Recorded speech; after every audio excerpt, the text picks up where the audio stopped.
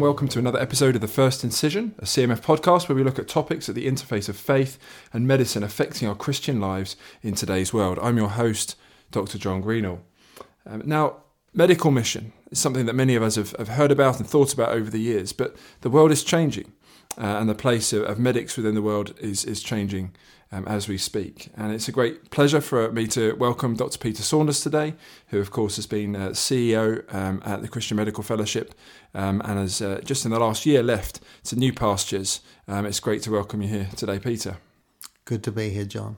Great. So Peter, since you left us at CMF, maybe just fill us in on what you've been doing since then.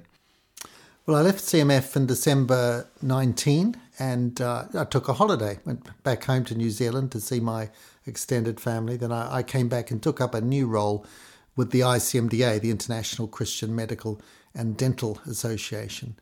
And I've been now CEO for a year in that new job. So I left a job with 25 staff and an annual turnover of $1.5 million and the UK to focus on, to one with 200,000 turnover, 3 staff and the whole world. So it's been quite a challenge in many ways, but very exciting too.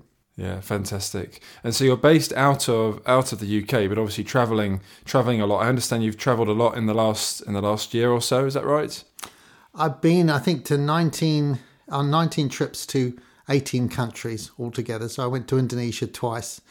Wow. And ICMDA it brings together all the CMFs or the CMDAs around the world. And so we started in 1963. We have grown now to 84 national movements. We had 12 new ones join us at the World Congress in 2018. And most of those were actually French-speaking West African countries. So God has been moving there in an amazing way.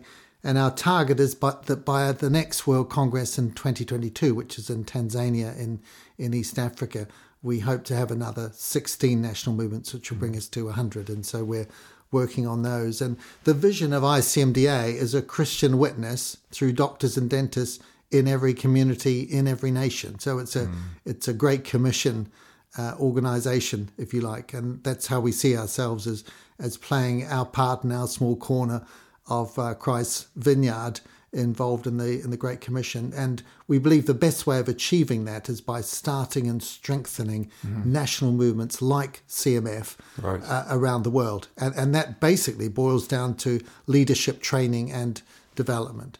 So we're based in St Albans in the UK, and we have 3 paid staff, and we've got 43 field workers around the country. We divide around the world. We divide the world into 12 regions, and then they work in different capacities. Some quite amazing people. Fantastic. And actually back in season 2 of the First Incision podcast, if you haven't listened to it, do go back and listen to our episode where we spoke with 3 of your leaders within ICMDA. And just, I agree with you, absolutely fantastic, enthusiastic, inspiring people who are doing great things. They were very excited about what's going on and just, give me some examples of things that were encouraging them. What is it that's really encouraged you in the last year? What's excited you as you've moved on from, a number of years in CMF and then this new project comes along? What are you seeing that's really gripping you at the moment? I think it's just how much God is doing in so many different places in so many ways. And what always thrilled me at CMF was seeing people growing and developing and understanding who Christ was and really wanting to live for him with the gifts and abilities that they'd been given. And ICMDA really involves that on a more like a world scale. So I just get a great thrill out of hearing people's stories of how they came to Christ and how he led them and seeing how he's using them now, really, and seeing people grow and develop and understand why they're on the planet. Yeah, brilliant. No, fantastic. And thinking, for those of us listening and thinking about, opportunities, I suppose, in global mission. What unique opportunities are you seeing from your travels and this big picture perspective that medics and nurses have in today's world? Well, I think it was Francis Grimm from HCFI who first said that far more people go through hospitals and clinics than will ever darken the door of churches. And so doctors, nurses, dentists have an amazing access to all parts of countries and communities. They have a profound reach, and everybody is going to have contact with a doctor or a dentist or a nurse at some stage in their lives. And wouldn't it be wonderful if everybody in the world could have contact with a Christian doctor, dentist and nurse? And there are opportunities to show the light and love of Christ, and also sensitively to share the gospel in those circumstances. I mean, if we just look at what we have worldwide, we reckon there are 1.2 million medical students in 2,600 medical schools. Now, that's a very strategic people group if you're thinking about mission. Yeah. And then there are 550 dental schools. There are 12 million doctors, over 700,000 dentists worldwide. And it's estimated by the WHO that there are 375,000 healthcare facilities, including 84,000 district, provincial and specialist hospitals. Now, that's a lot of outlets, and that's not counting community work as well. And I think it's true to say that Christian doctors and dentists have got access, skills, and extraordinary resources at a level unprecedented in world history.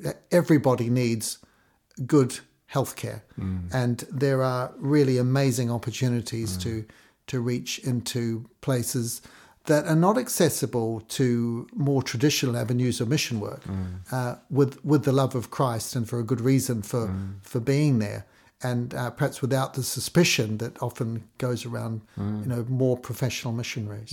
Yeah, and it's interesting you say that, because certainly I'm a bit of a student of medical missions, and you look back to the days of mission where Western missionaries medics would go overseas and would preach, and they would heal, and they would set up mission hospitals, and that's very much the way that I was sort of brought up, that this is what mission looks like. Yeah, and I think that model was quite appropriate for the time that we've been in. It was the right model for that time. And we know that God is sovereign over the movements of peoples and the rise and fall of empires, and he creates these routes, And if we look at the languages of Europe, particularly English, but also Spanish, Portuguese, French, Russian, these have been gateways to vast areas of the world, and people with the transport and communication opportunities that we have now can travel along these gateways. Now, you add in Chinese and Arabic, and I'd say 95% of doctors and dentists in the world will speak one of those 7 languages, and so that they can penetrate virtually everywhere in the world. So it's incredibly exciting. I think we've definitely moved from what I'd call a post-colonial West to the rest model, much more to mission being from everywhere to everywhere. Right. Most countries have medical schools. Many of them have postgraduate training as well. They're producing their own doctors and dentists, and there's a great need for training. I think there's a move too from curative hospital-centered care, which is still very much needed, but to preventive community-centered care, from paternalism, if you like, West knows best, right? To partnership, where we're seeing some phenomenal health facilities rising up in places that were previously resource poor. I'm thinking about countries like South Korea, like India, which are really leading the way now in healthcare mission. I think there's a move from urban to rural centres, and the other way round. As well, because perhaps our mission focus in the past and more colonial times has been in rural areas, but with the massive migration of people to the cities now. We've got to look at those opportunities. From healthcare delivery to health worker training. So do you give a man a fish or do you teach him to fish? And so this focus on undergraduate and particularly postgraduate training, not just for family physicians, but for specialists as well, training Indigenous people. There's some very exciting initiatives there. And then from funded expatriate workers to tent makers. On the biblical model. So rather than raising a huge salary and paying it for a family to locate to Outer Mongolia or whatever, that we're now looking that people can travel along natural pathways, get a medical or dental job, which pays a salary, enables them to live locally in that area and use the spare time and energy that they have to do church work. The tent making model, if you like, that we read about in Scripture. That's really interesting. The term is tent making. Yeah. And you've just mentioned there that Scripture. So is that something that we see examples of in the Bible then to inform us? I'm assuming that's where you're going with that. So, indeed. So Paul, the Apostle Paul, of course, and his co-laborers Priscilla and Aquila, the married couple who accompanied him at many times, we know they made tents in Corinth.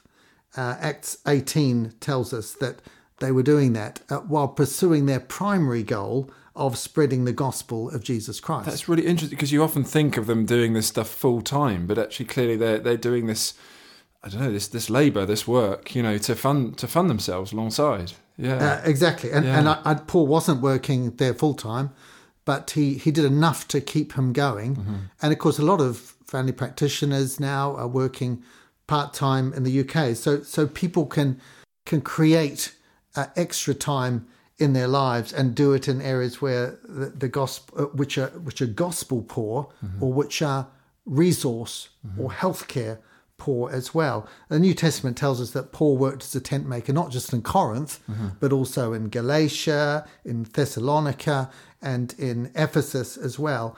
And what this did was that it carried him into difficult and diverse mission fields, especially in areas dominated by commerce, because that was his trade. Well, of course, healthcare is everywhere, and healthcare can operate everywhere.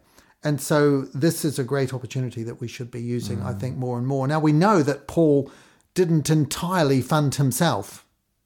Right. We know that the Philippians, for example, gave generously. Gave very generously to his work. Yeah. And so he wasn't totally self-funded, but he wasn't totally funded by his work either. He did both and mixed them together. And I think there's that creative flexibility that gets us into places. And of course, tent making provides lots of advantages that traditional mission work doesn't.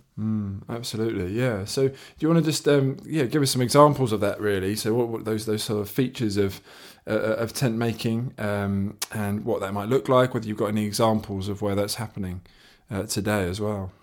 Well, I think tent making provides opportunities to build natural relationships with colleagues, with patients, with those particularly in the same line of work abroad, and without the suspicion. You don't have to explain why you're there. You're just doing a job like everyone else. And so you've got access immediately to people that you would not have if you're going in as a traditional missionary, trying to establish relationships.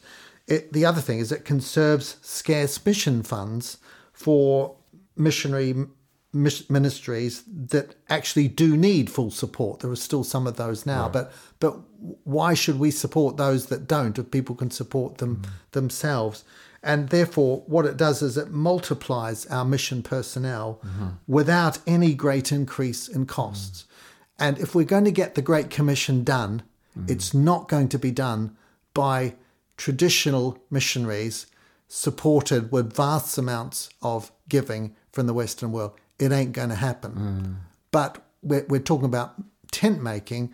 We're really in a field where we can multiply hugely because people are raising their own support. Now, of course, they need prayer support. They need other kinds of support from churches. They might need psychological support. They have other needs, just like anybody working in a foreign country does. But they're not needing the same level of financial support. And I think also it resonates with Jesus' command, especially for doctors, to preach the gospel and heal the sick. Luke, the first ever Christian doctor, tells us that Jesus sent out the 12 to preach the gospel and heal the sick. He sent out the 72 to do the same. And of course, we've seen 2,000 years now of healthcare mission where the healing of the body and the healing of the soul have gone hand in hand. It's also amenable to part-time work because often in countries, you're talking about the Gulf states, Middle East and so on, people are paid very good salaries, far more than they need to live. So they don't have to work full-time either. So they've got more time to invest in direct ministry as well. And the other thing is it puts people into positions of influence to be able to shape societal institutions and public policy as well. And so they'll be trusted because they're in recognisable roles, and the nationals will see that they're really helping the country. And so they will open doors for them. So there are a lot of advantages in tent making, and I think it's something we really need to embrace. I think it's really interesting because a number of people say to me, I'm too far along in my career, I'm too specialist, I'm perhaps too tertiary level, for example, with my work. I couldn't do work overseas because that's working in remote clinics. But from what you're saying is actually the landscape looks far more varied than ever, and it seems that there are open doors for somebody who's, say, much more senior, further along in their career, using advanced equipment, that actually there are opportunities to go and to live and to work as a tent maker overseas. Is that fair to say? Many of these countries have a lot of money to invest. Now, I'm talking particularly about the places that might not be resource poor, but they are faith poor. Yes. Yeah. And if we're talking about countries in the Middle East, they're building huge numbers of huge hospitals, and they don't have the staff to man them, and they really want well-trained people from Europe to go out and to teach and train and do the work. Yeah, no, fantastic. So very, very, very diverse. That's really challenging. But the reality is, I don't know of a lot of people doing this. So there are clearly some barriers. Perhaps it's just that perhaps even some of us listening, we haven't even thought of this as a sort of a model of mission. But what are perhaps some of the other barriers to tent making kind of mission, would you say? Well, you're right that there are a huge number of opportunities that people aren't aware of. Of course, there's working in teaching hospitals attached to medical schools. There's teaching of medical students, both undergraduate and postgraduate. There are, of course, huge numbers of mission hospitals which are still doing training, although a lot of those can't afford to pay expatriate salaries, so they're perhaps less in the tent making realm. There are many medical NGOs internationally working. There are clinics and health centres, so there are lots of outlets.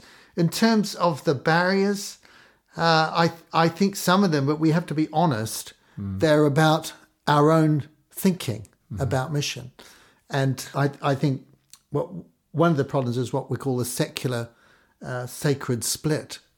Yes. That, when I'm working as a doctor, I'm a doctor. When I'm serving in the church, I'm a Christian, and the two don't work. But of course, part of our Christian vocation is that we seek the Lordship of Christ in every context in which we're placed, and that includes our work. So we're just as much worshipping when we're seeing patients as we are praying or singing hymns or worshipping together with people in the church. It's part of our service of God. It's part of giving things of real value, like our time and our skills to God. God is a worker. And that's part of our worship for him. I think also the clergy-laity split, the idea that there are professional people who look after souls and everyone else raises money in order to support them. Totally unbiblical. Yes. Okay. Wow. Certainly. And then just a poor theology of work. This whole idea that we do our work as unto the Lord, and that he gets great pleasure from us, from seeing us using the gifts he's given us in order to serve and love others through our work, and to do work of a real high quality, and to witness through our unity and the quality of our work to those we're among, which hopefully will naturally raise questions. Why are you here? Why do you practice in this way?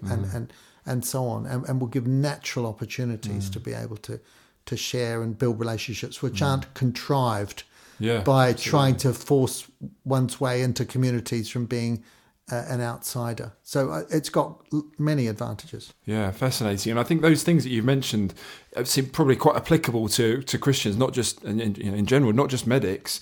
As medics, we like to think of ourselves as quite a special lot. We've already said, that we've got great opportunities and we've got the sort of work that can take us all over the world. We're a pretty special bunch, but what you're saying is quite challenging. Are there any particular areas for medics that you think are, there are particular challenges of being a medic in the UK that may be barriers to us wanting to sort of go and work overseas, for example?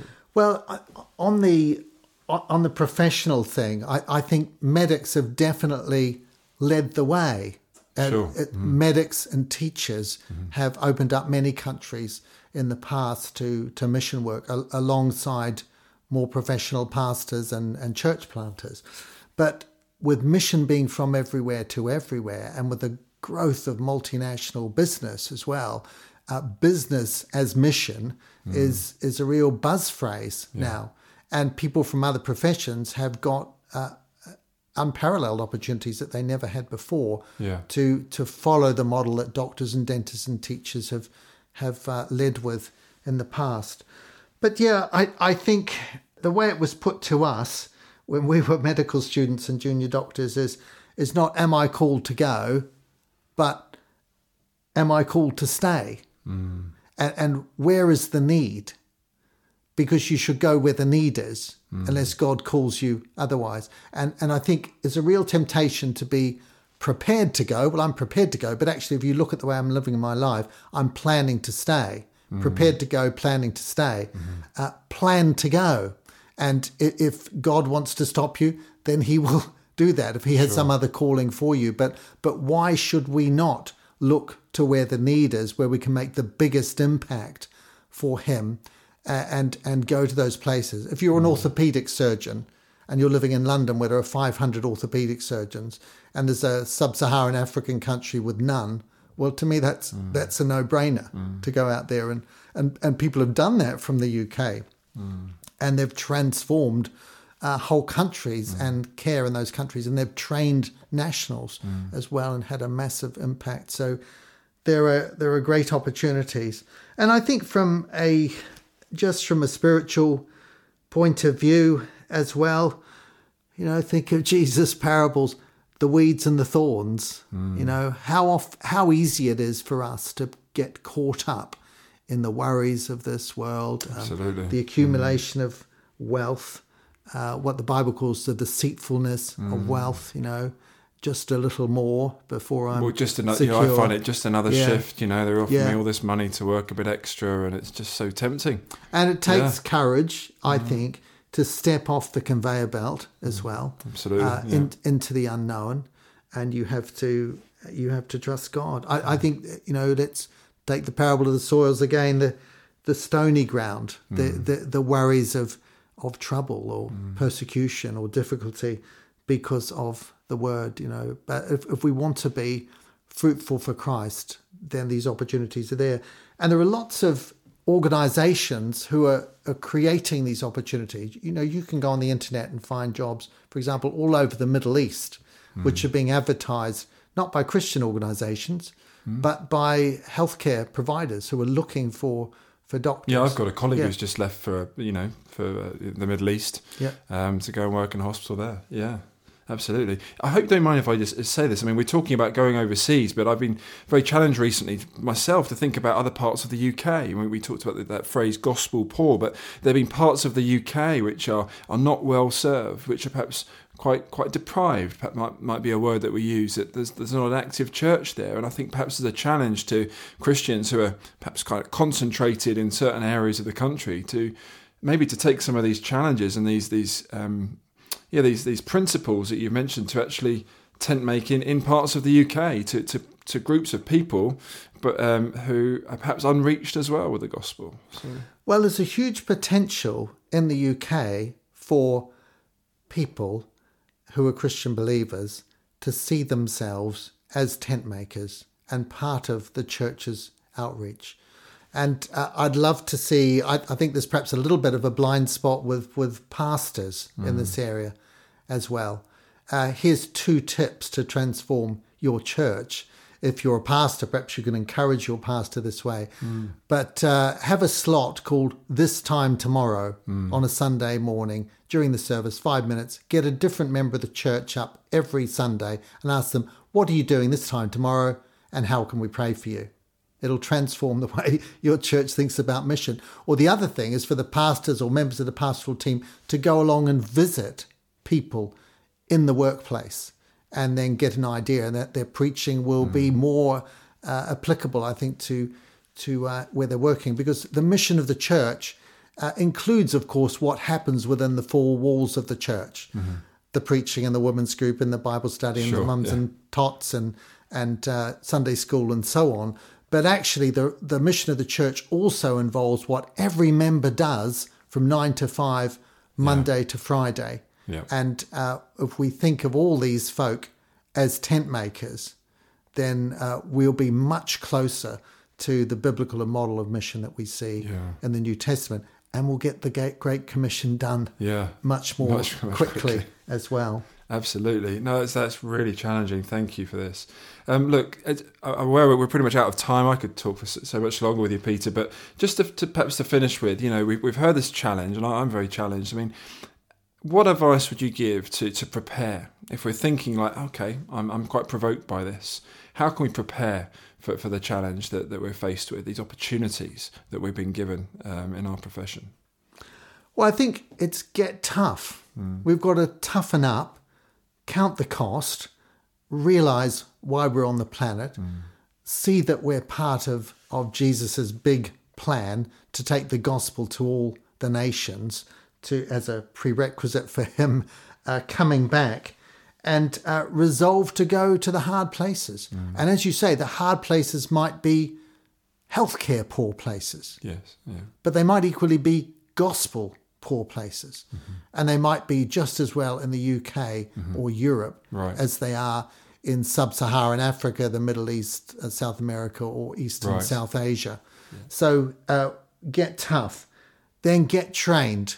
Yeah. I know when I was a junior doctor, the great temptation was we just wanted to get out there. Yeah. And thankfully, some wise older Christian medic said to us, you're not going to be very useful as a junior registrar or SHO in surgery. You're not going to do great surgery, and you're not going to know you're not doing well either. Yeah. So just hang about. Now, of course, if you hang about, the dangers are you can get enmeshed in all of the kind of material stuff and the worries of this world and the weeds and thorns and so on.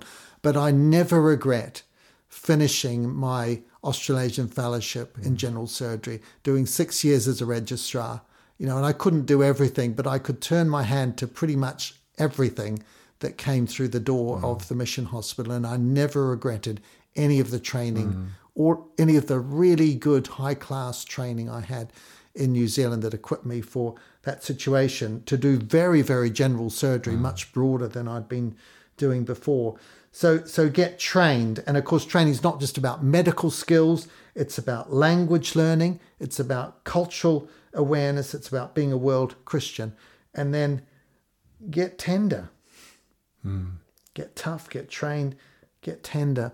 Ask the Lord to work on our characters and our resistances, to make us resilient, to make us more compassionate, to open our eyes more, to want to be the hands and the feet and the mouth of and the eyes of and ears of Christ and his living incarnate body around the world. So I think there are great challenges there. We need to open our eyes and see them. And then we need to ask the Lord, where do you want me with my unique set of skills and abilities and training?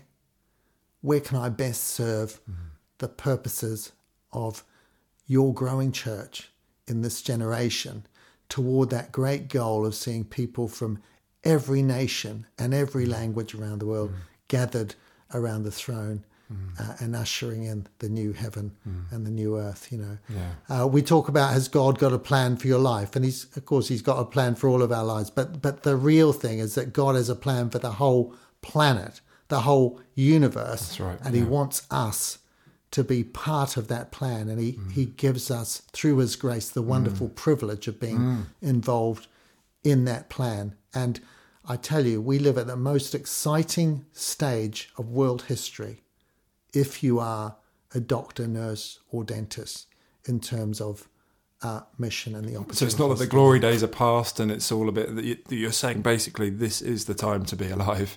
This is the exciting. Well, just because of the skills and abilities that we have, and in medicine and surgery, and these are all God-given gifts of grace that He's entrusted to us as good stewards, and they open the door into countries, communities, and to healing people's bodies and restoring their souls with their Creator. Brilliant. Peter, thank you so much. I mean, if people want to keep up with you and hear about the work of ICMDA, where should they go to? How can they find out more? www.icmda.net, and you can sign up there for our monthly newsletter, our bi-monthly prayer diary, and get all sorts of news about what's happening in our 12 regions around the world. Brilliant. Thank you so much. It's been great to have you here, and all the best with your travels coming up. And we're praying for you. Thanks again. Great to have you. Thank you. Brilliant. Thank you very much. Well, I hope you've enjoyed that, and we look forward to being with you in a couple of weeks' time for another episode.